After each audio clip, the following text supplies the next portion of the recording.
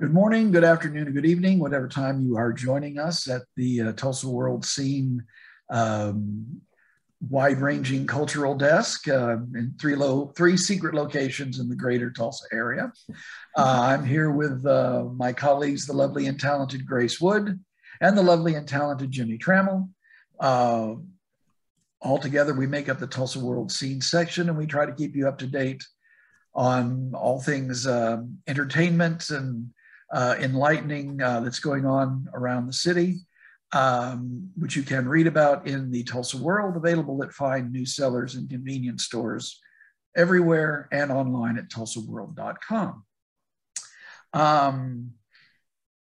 think I should start by asking Mr. Trammell to come on down and talk about his Friday story. That was, I should have seen that coming. Come on down, obviously. Should have seen that. The words that make people giddy on The Price is Right, because they get to come on down and try to win money. The Price is Right live stage show coming to BOK Center next week, Tuesday, I believe, March 15th. You guys got an all-time favorite game show? Way too many. I misspent a great deal of my youth watching game shows, and I don't, which probably explains what my father refers to as all that useless stuff I know. I'll think about it. Grace, you go for it. Does Family Feud count as a game show? Sure. Yeah. Yeah, I love that one. Steve Harvey is hilarious. I used to like celebrity ones, like WKRP is going to play the Love Boat on Family Feud. Yeah, I'm all in for that. Sure, it counts. I actually, last night, I was at the performance of Tootsie at the Tulsa Performing Arts Center. The review of that will run Friday, by the way. For years and years, my seat's been next to two women who travel from Stillwater for the Broadway series. And apparently last week, her family was on Family Feud.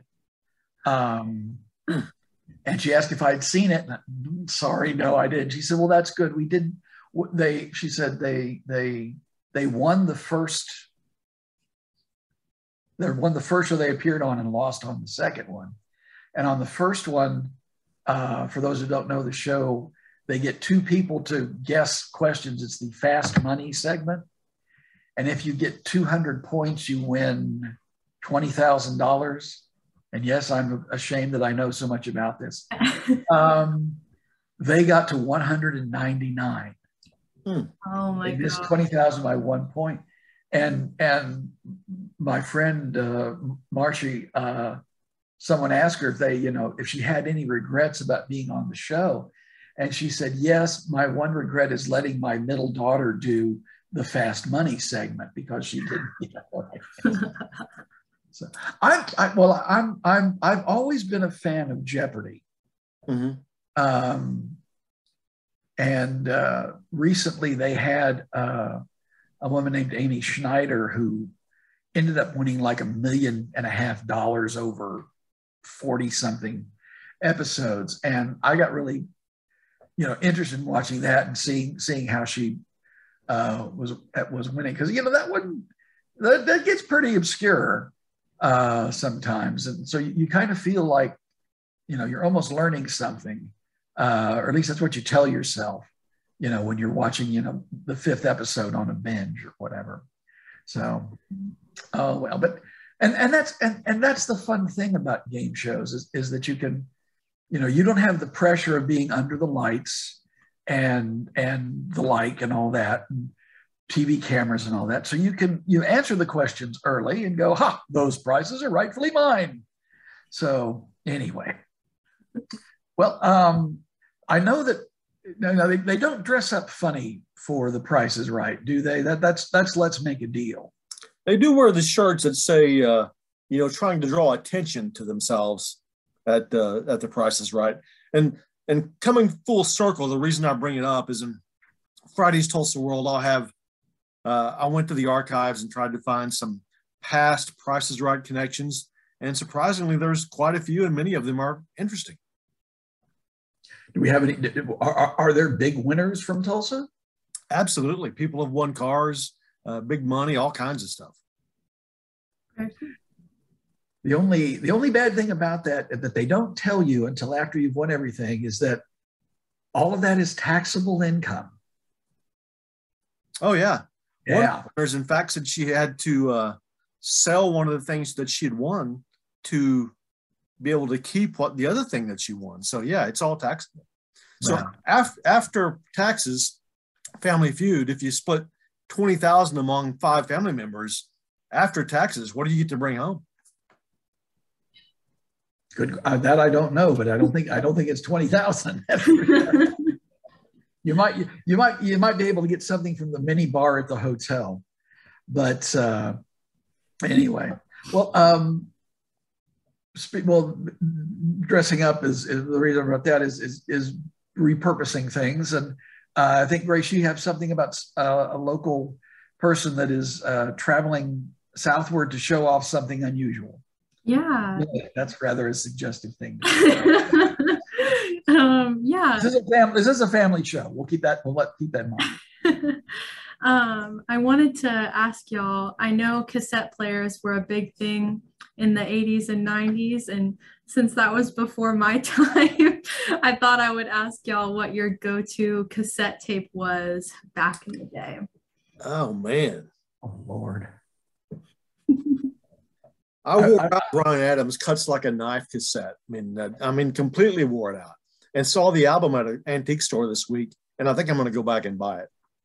That's awesome. Did you have like a cassette player that you plugged like headphones into, or was it mostly like in your car that you listened to it? I had the portable one I took to the outdoor basketball court in Locust Grove so we could listen to our tunes while we played basketball.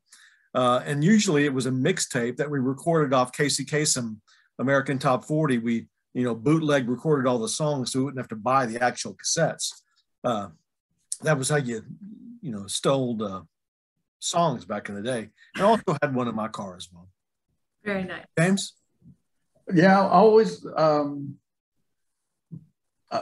until my last car, all of them had a cassette player in them. And Lord, go to probably Van Morrison's Astral Weeks, because I have that in every form that it has come in, and that's kind of a perennial favorite of mine. But yeah, in fact, I still have a briefcase sized container of old cassette tapes for which I have nothing to play them on.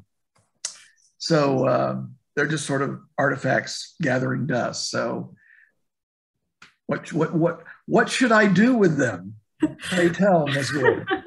Well, this week I wrote just a quick little story about this Tulsa kind of creative and designer, and his name is Owen Rendell, not sure how you say it, but he's the kind of creative force behind the cassette wallet, which are refurbished vintage cassette tapes that he reconstructs into wallets, because they're actually kind of the perfect size to hold like cards and IDs and stuff. So yeah, he's actually going to be debuting these cassette wallets at South by Southwest in Austin next weekend. And he's going to be dispensing them to people via vending machines. So they can, I believe, pay on their phone, and then he'll send them like a virtual token that they can scan on the vending machine, and then the cassette tape will come out. And then that's their new wallet, basically. So it's kind of a unique little invention that he came up with. Yeah. Are these actual cassette tape holders that he somehow reworked, or has he made something that looks like a cassette tape? Yeah, they're actual real cassette tapes that he kind of reconstructed. It's hard to explain, but there is going to be a photo of them in the paper when it comes out, so make sure to go check that out. But yeah, he is just like a super kind of creative guy, and he found a way to make them into like real wallets. So it's kind of cool that the, older cassette tapes that a lot of people don't really have a way to listen to anymore are kind of being given a new life. So yes, one of the things about one of the good things about the rise of the compact disc was that you no longer saw uh, these tumbleweeds of cassette magnetic tape on the side of the road where it got fouled up in the player and they ripped it out and flung it out the window. And yeah, so I remember. I can't tell you the number of times that I got some scissors and tape and tried to reconstruct a cassette tape after it had been mauled by, an eating machine. I had actual, my father, for a variety of reasons, did a lot of things with audio tape. And so he had the actual tape that you could use that would not get in the way of the magnetic coating on the tape. And so I have done that. I have done that. It doesn't last long, but I can't say that I did do that. I don't know what tape it was, but anyway. Okay, well, speaking of halcyon days, Philbrook has got opening on March 12th, Saturday, The Big Show, which is a collection of nearly 3,000 individual works of art by people in the Tulsa area age 18 and younger. It's an overwhelming thing. I mean, it's floor to ceiling drawings, paintings, sculptures, other things. And it's really a fascinating thing. When we think of, kids' art, it usually ends up on the, under a magnet on the refrigerator, at grandma's house. And there are some of the things there that you'd look at. Anybody who submitted something is in the show. So it's really something worthwhile checking out to see the way young minds are working today. Were you all big into drawing as youngsters? I know, Mr. Trammell, you have an affinity for the graphic arts, just looking over your shoulder there. But yeah, I thought I could draw back in the day, but turns out I was pretty much an amateur. I won the art award in 6th grade. Does that count? That counts. That counts like you would not believe. How about you, Grace? When I was younger, I was really obsessed with the show Project Runway on Bravo. So most of my drawings were like my version of like little fashion design sketches and stuff, which, were completely unimpressive and I'm sure didn't really look like much of anything, but I really thought I was a fashion designer when I was in elementary school. Well, that's one of the things I think you'll take away from this show is that someone asked me, one of the curators, because I hadn't seen the whole thing. They just got about maybe 2/3 of the show up, and they said, what did I think seeing all this? And I said it reminded me of how it felt to be younger, when you could, with a sheet of typing paper and a box of crayons, make something that to you was marvelous. It was your thing, and nobody was telling you it was right or wrong. And it isn't long in our lives before we get told, well, that's not good enough, or that's not this, or that's, you should have done, or it'd be better like this. And to go to this show and see, and some of the work is really of a very high quality. You can tell that these people have either innate talent or talent that has been very well guided. And then there are things that are, little purple stick men, and they're right next to each other, sharing the same space, having the same weight, of worth, and it's really really an inspiring thing. I think people will go to this show and come out feeling a lot better about just to be around this much. Even when the stuff is kind of dark, there's still a kind of a joy to it. So that's definitely something to check out. And that opens to the public, like I said, March 12th. We've got a story about it in the March 9 edition of the Tulsa World. Well, another thing that has made a lot of people happy is the recent opening of the church studio that, Jimmy, you've written a great deal about, written very well about. And I think we've got another Leon-centric tale coming up. Yeah, the opening of Church Studio is good for Tulsa, and that it brings visitors to town to check out Church Studio and Leon Russell's life and career. And this will be proven the first weekend in April, because Leon Lifers, it's one word, I've been told, is a term for diehard, lifelong fans of Leon Russell. They're descending upon Tulsa first weekend in April for an 80th, what would have been Leon Russell's 80th birthday, and there'll be a concert at Will Rogers High School where he attended. For tickets, you can go to thechurchstudio.com. But Sunday, we'll meet some of these Leon lifers who love Leon Russell so much. They have Leon Russell's tattoos on themselves, or maybe they named a son after Leon Russell. All kind of interesting folks. Do you know who's going to be coming the farthest for this, or is this an international thing, or is it? I wouldn't be surprised if it was international. I know folks are coming from New Jersey and New York, so that's one coast away. No, and those seem like foreign countries from time to time. So, well, speaking of foreign countries, the Tulsa Symphony has announced its season. One of the things that they've been doing a lot over the past couple of years, in addition to their classical concerts, is what they call a films in concert, where they play the score of a movie while it's being shown. In the past, they've done Harry Potter films, and they've done Star Wars. Most recently, they've done Warner Brother cartoons. This year, in December, they will be doing the score to the movie Elf with Will Ferrell for the holidays.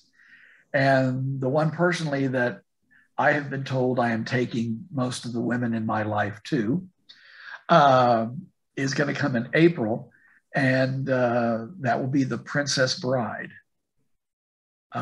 which is, I think it's on everybody's list of favorite movies that have seen it in some way or some form or another, and most everybody quotes lines from it. In fact, we used to have I can't remember what position that she had, but she worked in the newsroom, and she came to work every day wearing a T-shirt with some quote from The Princess Bride. So every day? Every day. What? I didn't know there were that many T-shirts. I mean, they would repeat after a certain amount of time, but yeah, she obviously felt very strongly about that film. Well, people also feel very strongly about barbecue and about tacos, and we'll be talking about a couple of those things this week. If you are a barbecue fan, 1907 Barbecue, which has been a mobile food truck and then a permanent attachment at Cabin Boys Brewery, has opened officially in Mother Road Market. And it's very much worth checking out. And we've also, a few weeks ago, the first Tulsa location for Velvet Taco, which is a Texas-based chain, I believe. That's opened at 15th and Peoria, and we will be letting you know what we think about that. And that, I think, tells everybody just about everything that we know. If you want to listen to this without having to look at us, and in at least one of the cases, I can understand why you'd want to do that. This is available on podcast, at Apple, Spotify, and all the rest. We want to thank you all for taking the time with us, and we will gladly see you later. Bye. Bye.